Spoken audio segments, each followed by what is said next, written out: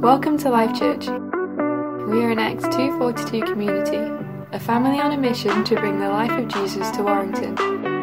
We hope you're ready to hear what God has to say to you today through His Word and by His Spirit. I am a little bit nervous, but as Daniel reminded me this morning, I am very good at talking, which I'm sure anybody who's spent a lot of time with me would know.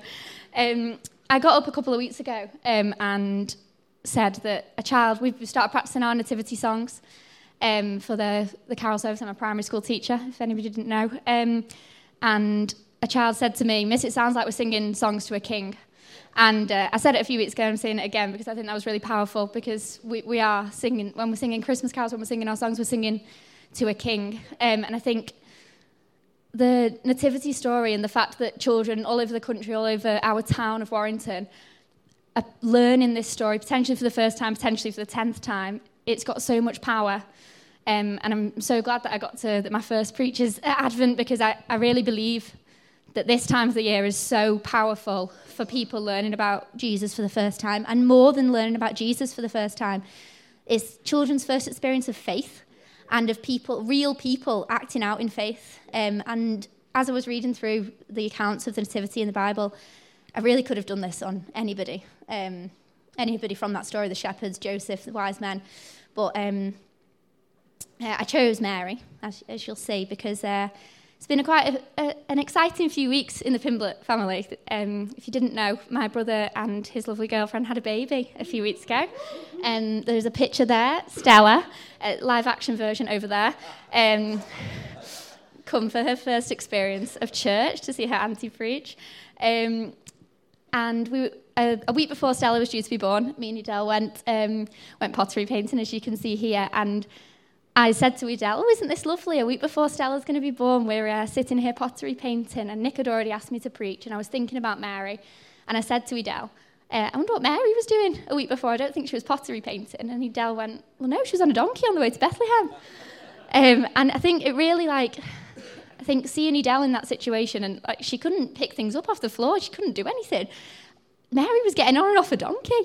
And it just struck me how human she was, and that these people are real. And I think it can become something sort of magical, because it's this time of the year and you see children dressing up as Mary with their tea towels on their heads. And it can become a bit unreal. And I think sometimes it's good to stop and remember that these people were real, and the things they did were motivated by real things that were happening in their lives.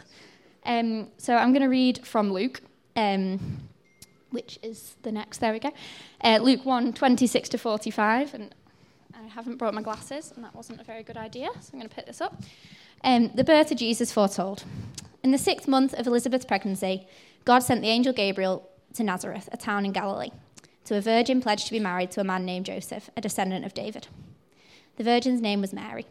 The angel went to her and said, "Greetings, you who are highly favoured, the Lord is with you." Mary was greatly troubled at his words and wondered what kind of greeting this might be. But the angel said to her, "Do not be afraid, Mary. You have found favour with God. You will conceive and give birth to a son, and you are to call him Jesus.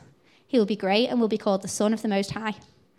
The Lord God will give him the throne of his father David, and he will reign over Jacob's descendants forever. His kingdom will never end." "How will this be?" Mary asked the angel, "since I am a virgin?"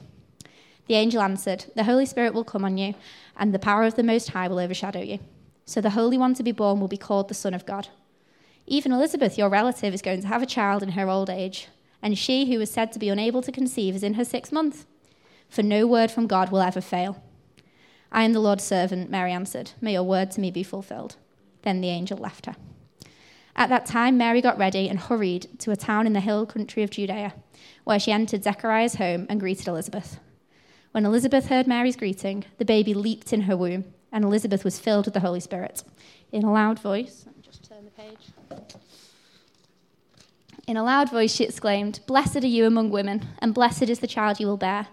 But why am I so favoured that the mother of my Lord should come to me? As soon as the sound of your greeting reached my ears, the baby in my womb leaped for joy. Blessed is she who has believed that the Lord would fulfill his promises to her." As I was reading this, a lot of things jumped out at me, but there were three things that really I wanted to talk about not only about Mary's faith, but about the character of God. And the first one is that God is a creative God. I think Mary's reaction, again, it's so human, so normal. I think when I was imagining what it says in the Bible before I actually sat down and read it, I sort of thought that Mary took it all on the chin and she was, okay, well, I'm going to be Jesus' mother, that's fine. But actually, it says Mary was greatly troubled at his words, and that's before the angel's even told her what's going to happen. But to be fair, I think I'd be the same if there was an angel suddenly in my house. I'd probably be greatly troubled myself. And then she questions it. She says, how will this be since I'm a virgin? And then she hurries off and sees her relative, and I'd immediately go and see my mum. So it felt very, it was comfortingly normal, I think, her reaction. The angel tells Mary quite a few things in that bit. He says that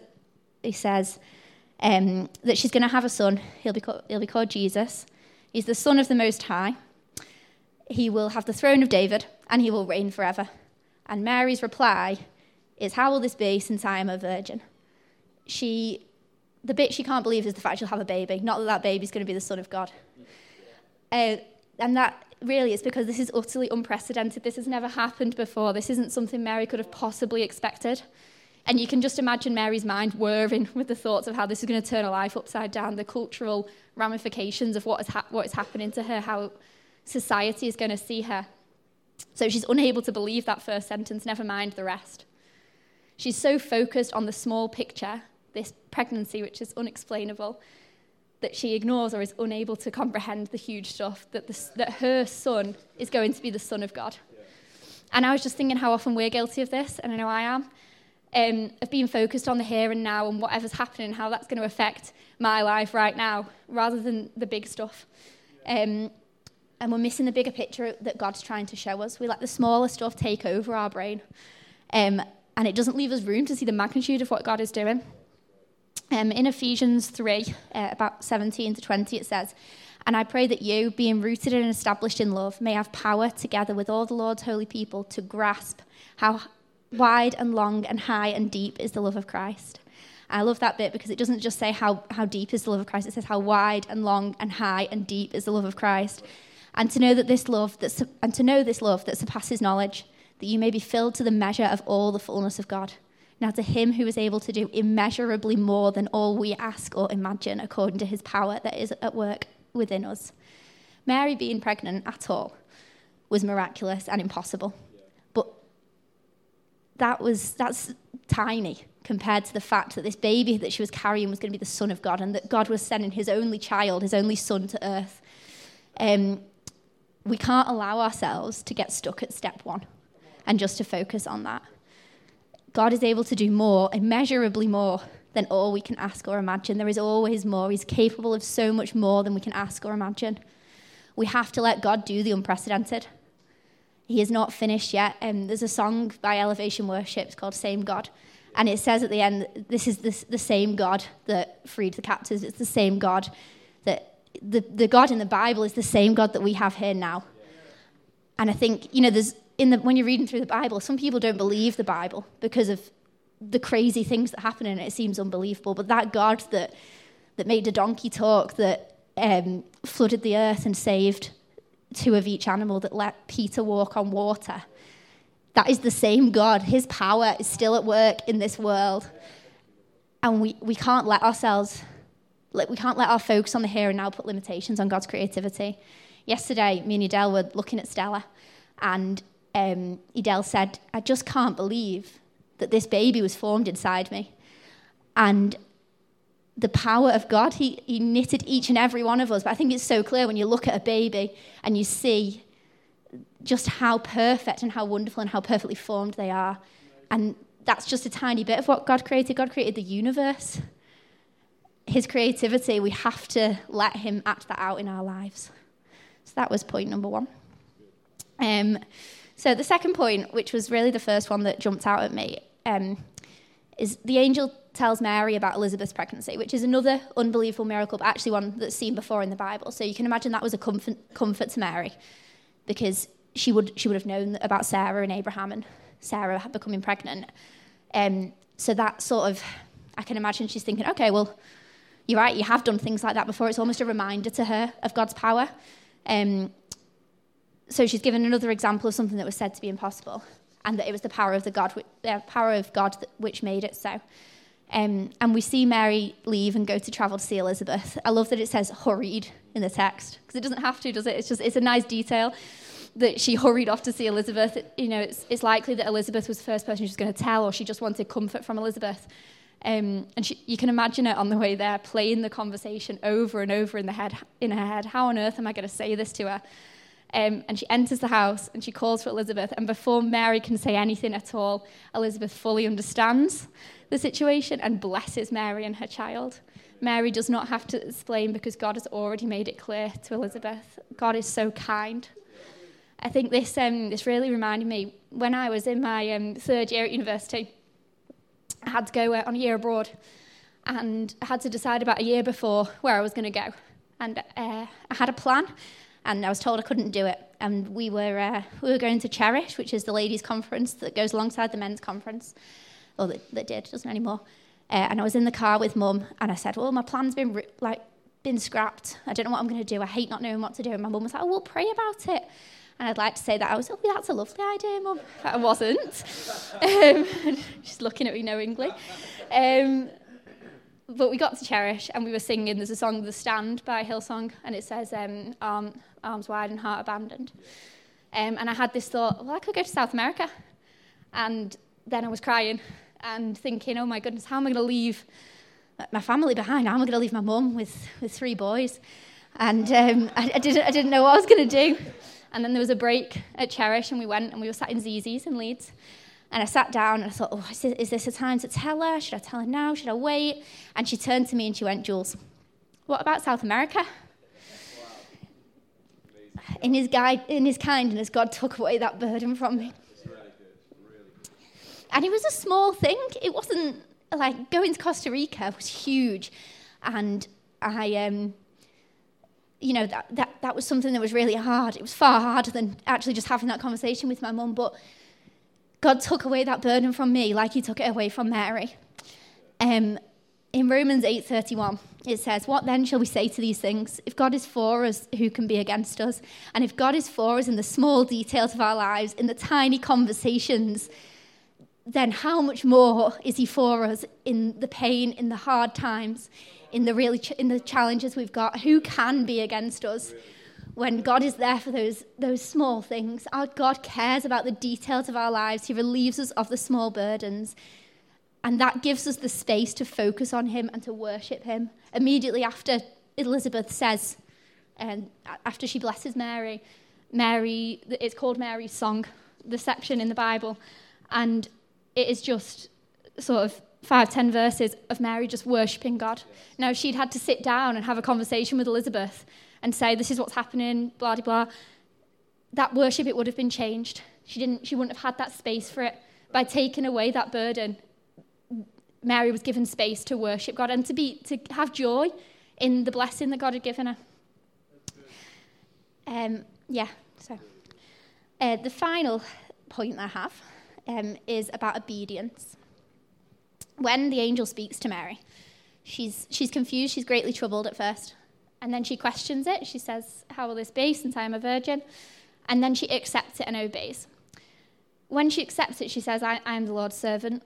And she's just heard the most amazing news. What has just been said to her is that she is favoured. She has the favour of God. She's covered in grace. Her son is going to be the Son of God. He will reign forever.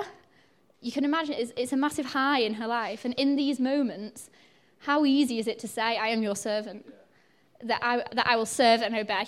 This week, I've had a pretty fantastic week, to be honest, which I don't say very often, but I was observed on Thursday. Yeah, I don't enjoy being observed, but I had just fantastic feedback that made me feel amazing. And I left school and I was walking home and I had my big headphones on and I was blasting Firm Foundation in my ears and I was thinking, oh my goodness, yeah, rain came, wind blew, my house is built on you. Everything I do is in your strength. Everything I do, it's nothing to do with me. It's completely from you. Thank you, Jesus. And I was thinking, Mary cut across my mind. And I was thinking, if my deputy had sat me down today and said, actually, that's not your best lesson, would I have been walking home in the same way? In those moments, it is easy to say, I am your servant and I'm going to live this out for the rest of my life, but unfortunately, it's not a checkbox exercise. I don't get to say everything I do is in your strength and then the rest of my life it's easy because I know that everything I do is in his strength. Faith is tested in the tough times. In James 2:17 it says, in the same way, faith by itself, if not accompanied by action, is dead. We can say, every morning we can say, I'm the Lord's servant. But if we don't do anything with that, then it's empty words. Mary has just heard that she's favoured. That must have been the most fantastic feeling, that an angel of God has come into her house. I mean, that's not something that happens every day. An angel of God has come into her house, said that she's favoured, said she's going to carry the Son of God, and she says, I am the Lord, your servant. No, not I am the Lord, your servant. I am the Lord's servant. She must have asked herself so many times over the years if she was doing well. I can imagine as a primary school teacher, you get given the care of these children, and you're always wondering, are you doing the right thing by them? Are you doing enough for them? Now, to be given the care of God's child and to be raising God's child, how much more is that? How many times must she have asked herself, am I doing enough? Am I doing enough for this child? How many times she must have doubted, overthought, even asked herself if that was truly what the angel had said. She had to continue to place her faith and trust in God. She had to wake up every morning and decide to live her life as though she was God's servant, as though she is God's servant. When she said, I am your servant, her journey had barely begun. That was the very beginning of her pregnancy. And God didn't just ask her to be pregnant and have Jesus. He asked her to raise him. And she was there for his entire life. You know, we see her at the cross. She's still there. But that can't have been an easy journey. You can imagine when Jesus went missing at Passover, we know Mary and Joseph had other children. So when they were returning home from Jerusalem, she probably had loads of children underfoot. And she looks around suddenly and, oh my goodness, where's Jesus? It must have just been like, oh, for goodness sake. And she'd had to trust that he was safe because the angel said to her, he's going to reign forever. So she had to trust that he was safe. It's often in those moments that we see our faith falter, but hers doesn't, and she is still there at the cross 30 years later. So I think you could get a lot out of Mary, really, but those are the massive things that I saw, that God is a creative God, and we cannot put limitations on his imagination and his power. God is a kind God, and he cares intimately about the small details in our lives. And finally, it is not enough just to say, I am your servant. We have to wake up every morning and decide to continue to be his servant. I'm going to pray, if that's okay. Dear Jesus, thank you. Thank you for this season of Advent. Thank you that we can come before you every Sunday morning and hear your word. And thank you that when we read Scripture, more things jump out at us. Thank you that we have Scripture in front of us and that we are able to sit and read your word. I pray that this week we remember that you are the power, you have all the power, and that you are the King, and that as we come before you every day, we remember your power, your creativity, that you created the universe. And if you created the universe in every tiny finger and toe on a baby, then your power, your creativity, it is unimaginable. Remind us of that every day, Lord. I pray that you give us the strength this week to continually renew our obedience in you, that the things we've said yes to, that we continue to say yes to as we wake up every morning. Help us to act it out in our lives. Amen.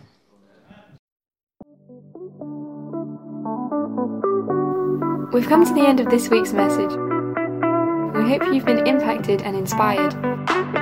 Keep up to date with everything that's happening by visiting our website at www.lifechurchwarrington.com.